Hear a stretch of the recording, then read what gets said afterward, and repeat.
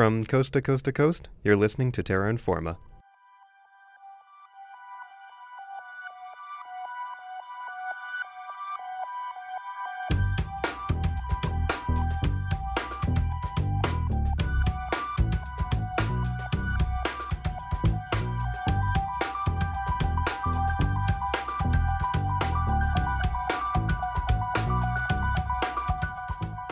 Welcome back to Terra Informa. I'm Dylan Hall. And I'm Jeremy Maho, and we'll be your hosts for the next half hour of environmental news from across Canada and all around the world.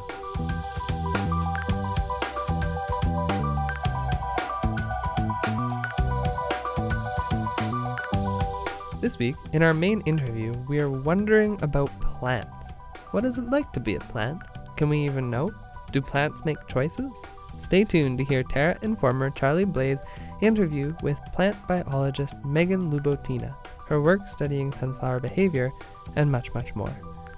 But first, here are this week's environmental news headlines.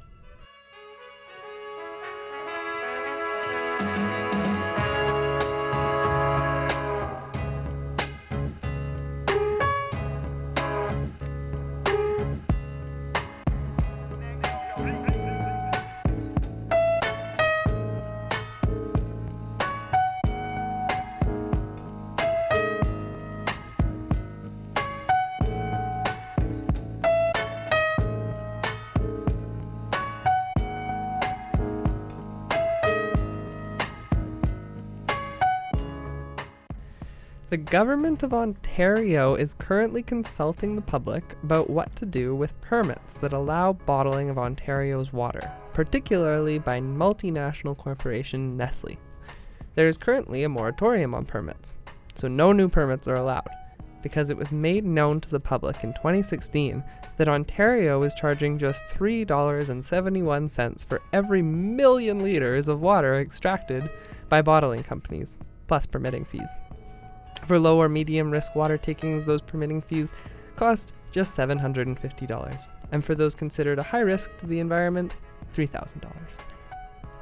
Many members of the public were quite upset that water was being given away at such a cheap cost. Additionally, this was costing taxpayers big bucks, essentially subsidizing Nestle and other water bottling companies. According to former Environmental Commissioner Ellen Schwartzel, in her annual report at the time, the per-liter charge recovered only about 1.2% of the government's total water management costs. All of this attention has led to a fee increase, new government research, and a 2-year moratorium that isn't allowing for any new permits to be granted. The fee increased to $503.71 per million liters, an amount that just covers the costs of regulating this industry. Though when you think about the price of a bottle of water, many wonder if this is still too low. New research by the government is also examining the effects of the water bottling industry on Ontario's environment. Since this research is not yet complete, the government is now proposing to extend the moratorium on new permits to allow the research to finish, so it can recommend future changes to the industry's regulation. You can learn more and share your thoughts on this proposed extension with the Ontario government until November 29th by taking their survey online. Go to the Environmental Registry of Ontario and search Extending the Moratorium on Water Bottling Permits, or go to our website, terrainforma.ca, for the direct link.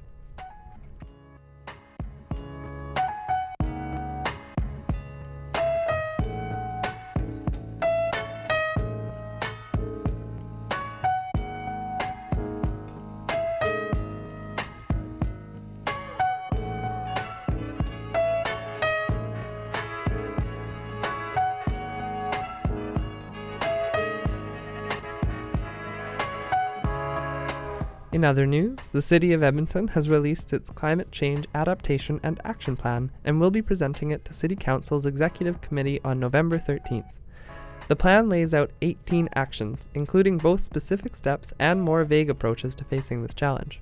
Some of these actions include developing community resilience hubs to support residents during times of extreme weather, plans to address flooding and drought in collaboration with EPCOR, combating Edmonton's urban heat island effect by establishing a Cool Edmonton program, and working with communities, businesses, and institutions on climate change resiliency. The plan also takes into account the costs of doing nothing. which include a reduced average annual GDP of $3.2 billion and a predicted 22,000 more health incidents by the 2050s. The plan identifies changing temperatures and precipitation levels, extreme weather, and changing ecosystems as Edmonton's greatest risks from climate change.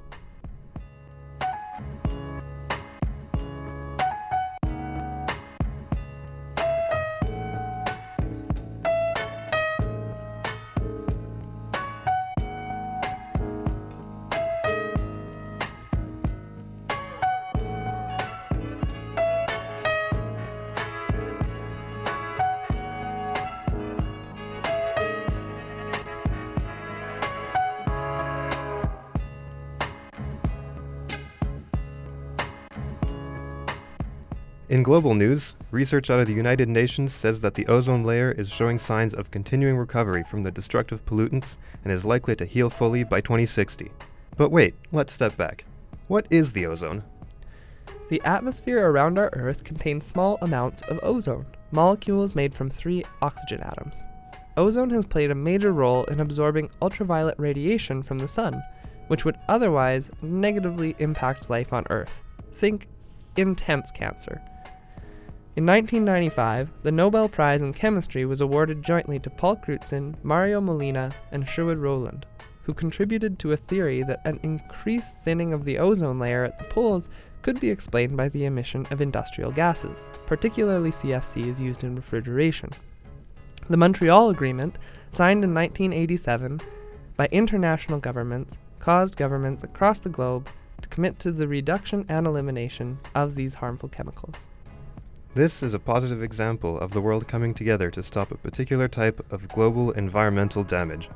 According to Eric Solheim, head of the UN Environment, quote, "The Montreal Protocol is one of the most successful multilateral agreements in history," end quote. Now the question is, can the same kind of agreement work for climate change? The key problem here is that CFCs weren't essential for providing energy to the global economy, unlike fossil fuels.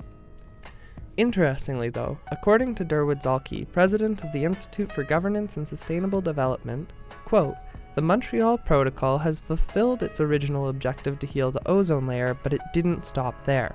Because CFCs and related gases are also super climate pollutants, phasing them out has reduced the climate problem by an amount that would have equaled the contribution of carbon dioxide today, more than half of all warming," end quote.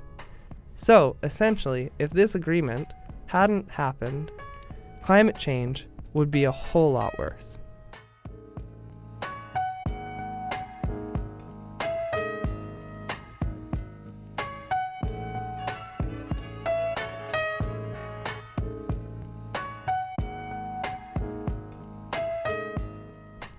Now, on to our story for the week.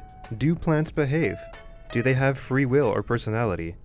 Or do you think that plants just react like genetically programmed machines? Surely they don't think. Well, perhaps it depends on how you define thinking. We don't have the answers to these questions, but that is why we now turn to Terra Informer Charlie Blaze and her interview with Megan, a graduate student at the University of Alberta who studies plant behavior, specifically root foraging, or the ways that plants grow and stretch or reach for nourishing nutrients and life-giving water.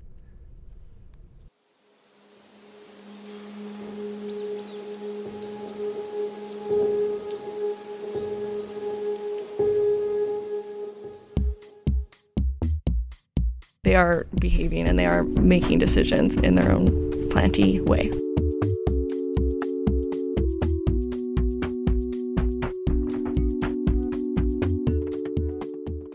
My name's Megan. I'm a graduate student at the University of Alberta, and I study plant behavior.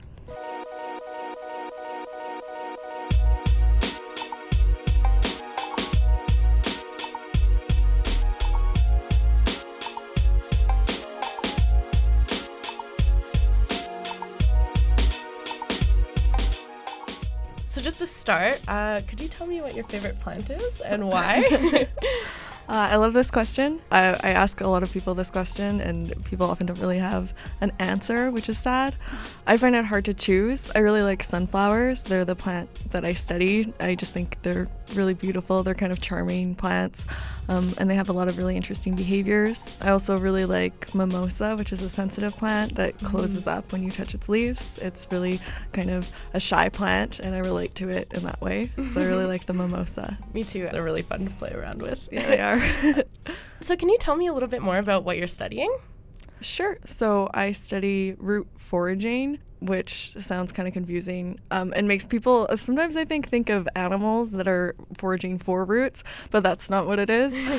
It's just essentially the idea is that plants need to get resources from their environments. So one of the main resources that they need is nutrients from the soil. And so they have just a variety of different ways to sort of increase the amount of resources that they're getting from the soil. And so obviously plants aren't really known for, excluding plants like mimosa, they're not really known for their ability to move around. So what they do is really change where their roots are in the soil by changing the way that they grow. They change their physiology, so they change the amount of transporters for nutrients in different areas of their roots. So they have these physiological changes. And I study essentially how plants change the way that they grow in order to forage.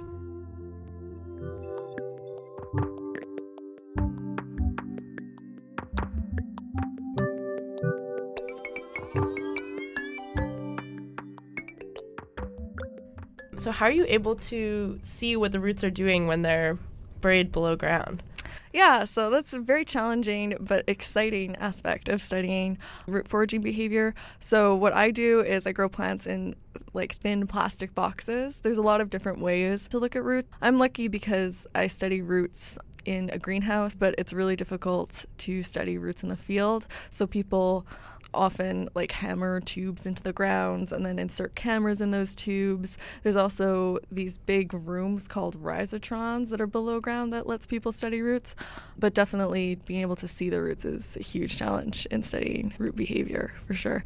I mean, some people also just will take cores at the end of an experiment, so they'll go in and see where the roots are by taking cores, but that means that they've killed the plant and they can't really look at how the roots change over time, which is really what I want to look at in my work. That's really cool to think of, like the rhizotrons, like I really want to like go underground. Like yeah, I'd love to go to one day. So definitely a life goal.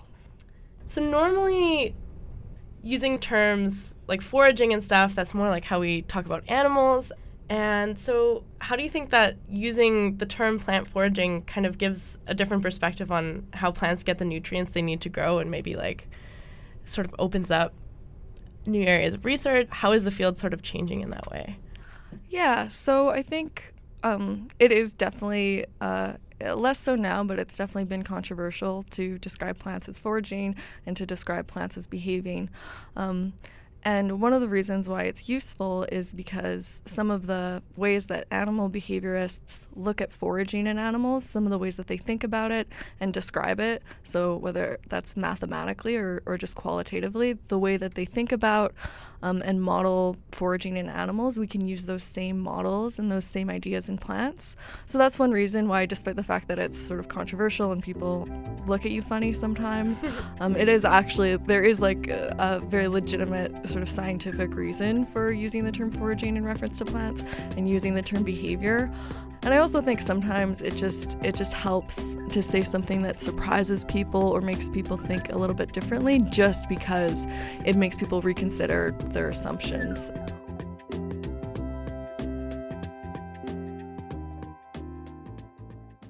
Thinking about that, like, was there a moment for you when the way you thought about plants sort of shifted to beings that have behavior and all this crazy stuff? Yeah, it was definitely a process. It's not a super exciting story. I wasn't like looking at a plant one day or anything like that, but just taking my supervisor's class in my undergraduate and hearing the way that he talked about plants and just thinking about them really differently. It didn't take me a long time to like drink the Kool-Aid and like hop on the bandwagon. I was like pretty open to the idea because I've always been sort of more interested in the organisms that are maybe a little underappreciated compared to like charming mammals and stuff like this. So saying that plants have behavior sort of implies that they're like almost like making decisions about like things like how they're growing. So how can they do this without having a brain and eyes? Because that's sort of something that I feel like associate with behavior. Yeah, for sure.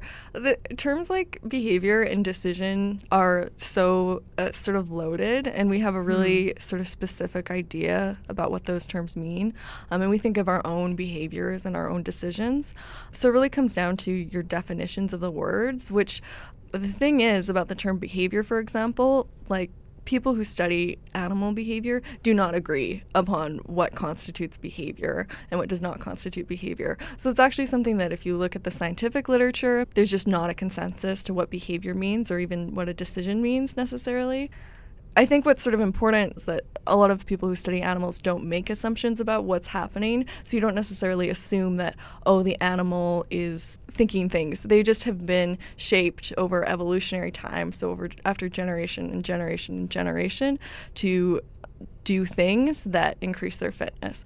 And so the same thing applies to plants. So obviously plants don't have brains, but they do have systems in their bodies that allows them to take in information. So they have light receptors, they have receptors for chemicals. They have all these ways of perceiving their environments.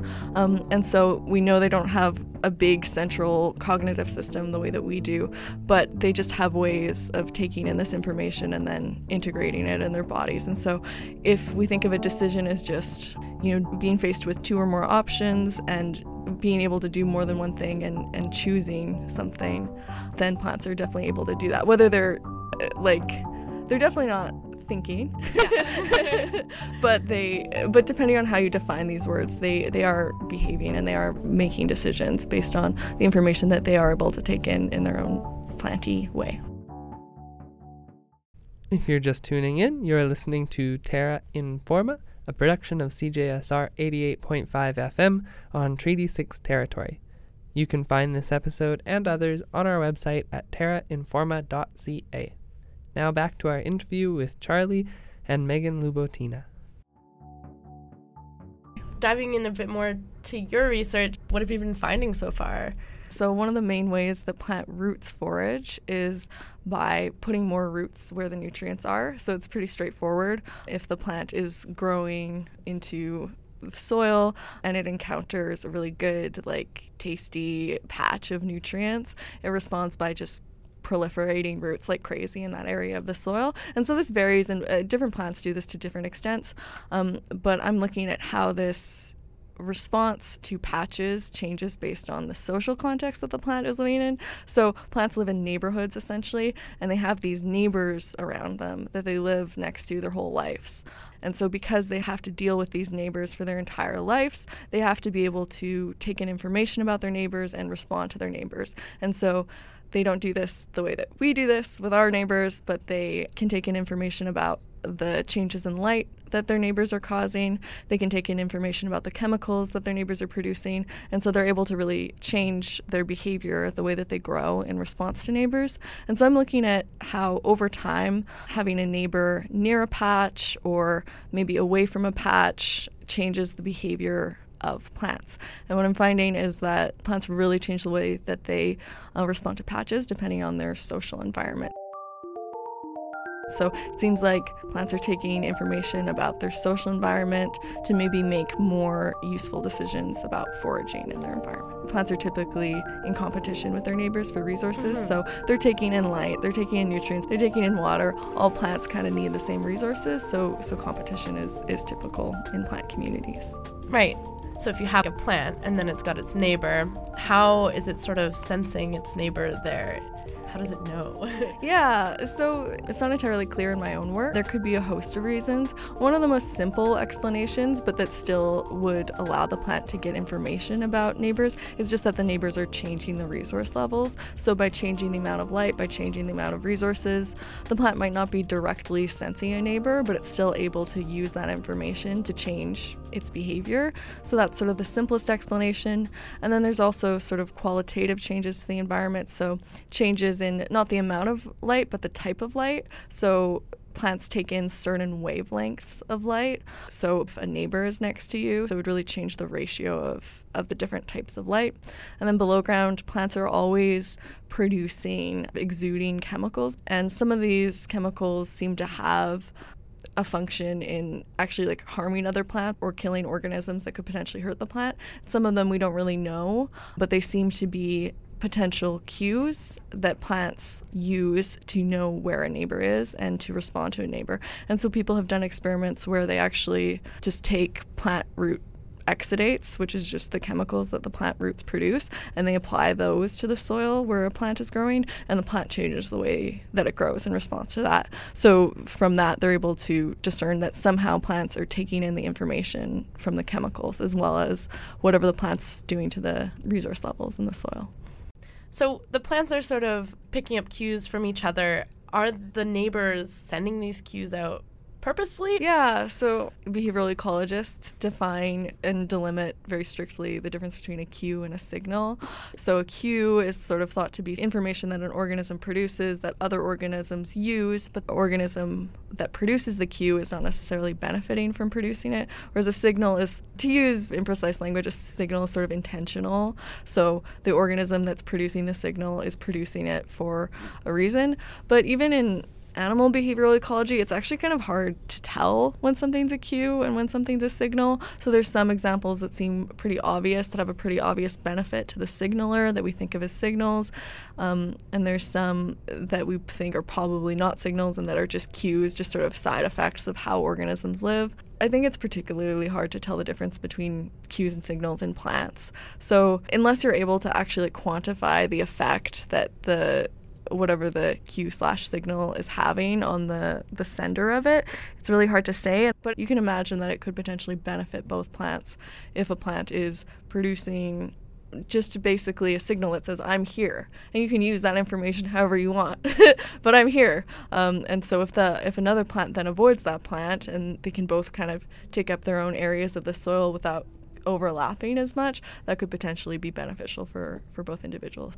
What are some ways that the plants are responding to their neighbors? So an experiment that somebody did in the lab, came out a few years ago, was looking at how plants respond to heterogeneity in their environment with and without a neighbor. So very similar to my own work. And this particular species that they used, when they were grown alone, they just grew roots out to the full extent of the pot and kind of ignored the patch. And then when they added a neighbor into the environment, it really changed. So the plants that were grown with a neighbor and no patch, so no heterogeneity in their environments, really avoided the neighbor, which is common in plants. So they stopped putting roots anywhere close to where the neighbor was, and the root systems were like very segregated.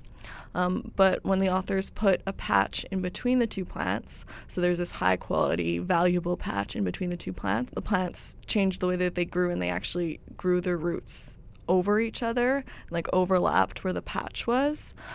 So when the plants were grown alone, didn't really respond to the patch. When the plants were grown with a neighbor, they responded to the patch and changed the way that they grew. So this is just one example of how plants seem to use information about their neighbors to make different decisions. I saw one paper that you worked on. It was an experiment, and it found that plants with their leaves removed to simulate herbivory were less effective at foraging than others? Yeah, so that is from some undergraduate research that I did. So we took sunflowers, we hurt some of them real bad and stressed them out real bad, and then looked at how they foraged after that. And so, yeah, we found that plants that weren't damaged, they responded sort of normally in the sense that they put more roots where the nutrients were. And in this sense, you can kind of think of them as making good decisions about foraging. So they're taking advantage of the high nutrient patch, they're investing more where the nutrients are. And then the plants that we damaged and we stressed out were no longer putting more roots where the nutrients are. So they were no longer making these sort of good decisions, and they were just sort of foraging randomly in the environment and putting just as much root in the non-high nutrient soil as the high nutrient soil. And so we can sort of see analogies in studies of certain animals, and especially like in the lab, so like rats, and also in human beings, that when organisms experience a stressor, they're less capable of making quote-unquote good decisions, or decisions that could potentially increase their fitness. I mean, it makes sense, but it's just neat to think It's about these things surprising. in terms of plants. Yeah. And the interesting thing about that experiment as well was that we worked with some mechanical engineers who have a way of like imaging the soil to look at where the roots are growing over time. And if we hadn't taken dynamic measures, if we'd just taken endpoint measures, we wouldn't have actually been able to detect how the plants were behaving differently after the stressor, because the endpoint measures told us something really different. So it just kind of goes to show that looking at the dynamics of roots, even though it's really hard and frustrating sometimes, is really important to understanding plants. Just Right. like animals, right? Like you Yeah. wouldn't look at a snapshot of what an animal is doing at one point in time in order to try to understand its behavior. But unfortunately, that's sort of a lot of what we do when we look at plants and when we do experiments with plants. It's cool now that we have the technology, like with like, you know, when you take a bunch of photos or like a video and then Like a you speed time it up. lapse? Yeah, thank you. I got you. Yeah, like time lapse. It's so cool. Now you can kind of get a sense of how like the behavior works because it's just on a different time scale from us. Yeah, we're Yeah. super lucky to live Yeah. right now. Yeah. Be able to watch plants. Totally.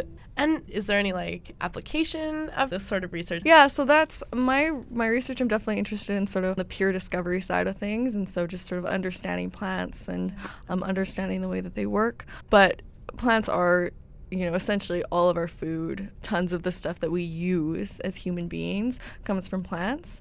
And particularly in agriculture, it's really worth understanding how plants take up resources. And if we think about plants as sort of organisms that are responding to their environments instead of just factories, sort of where you put in resources and you get out resources, if we really think about how plants take up resources, how they respond to their environments, we can use that information to maybe improve how we deliver resources to plants. So if plants forage better, if they're able to take up more resources, when those resources are presented in a certain way or when neighbors are arranged in a certain way, then maybe we can be more efficient in how we grow plants, which is just key. We just need to grow plants, and hopefully lots of plants, and hopefully big plants. And so just understanding plants as organisms better, it's definitely a few steps sort of down the line from understanding what does this plant do in a box to like actually using that. But just understanding plants is really important to us as a species. Well, thank you so much for talking to me about all this today, Megan. Thanks for having me. Yeah.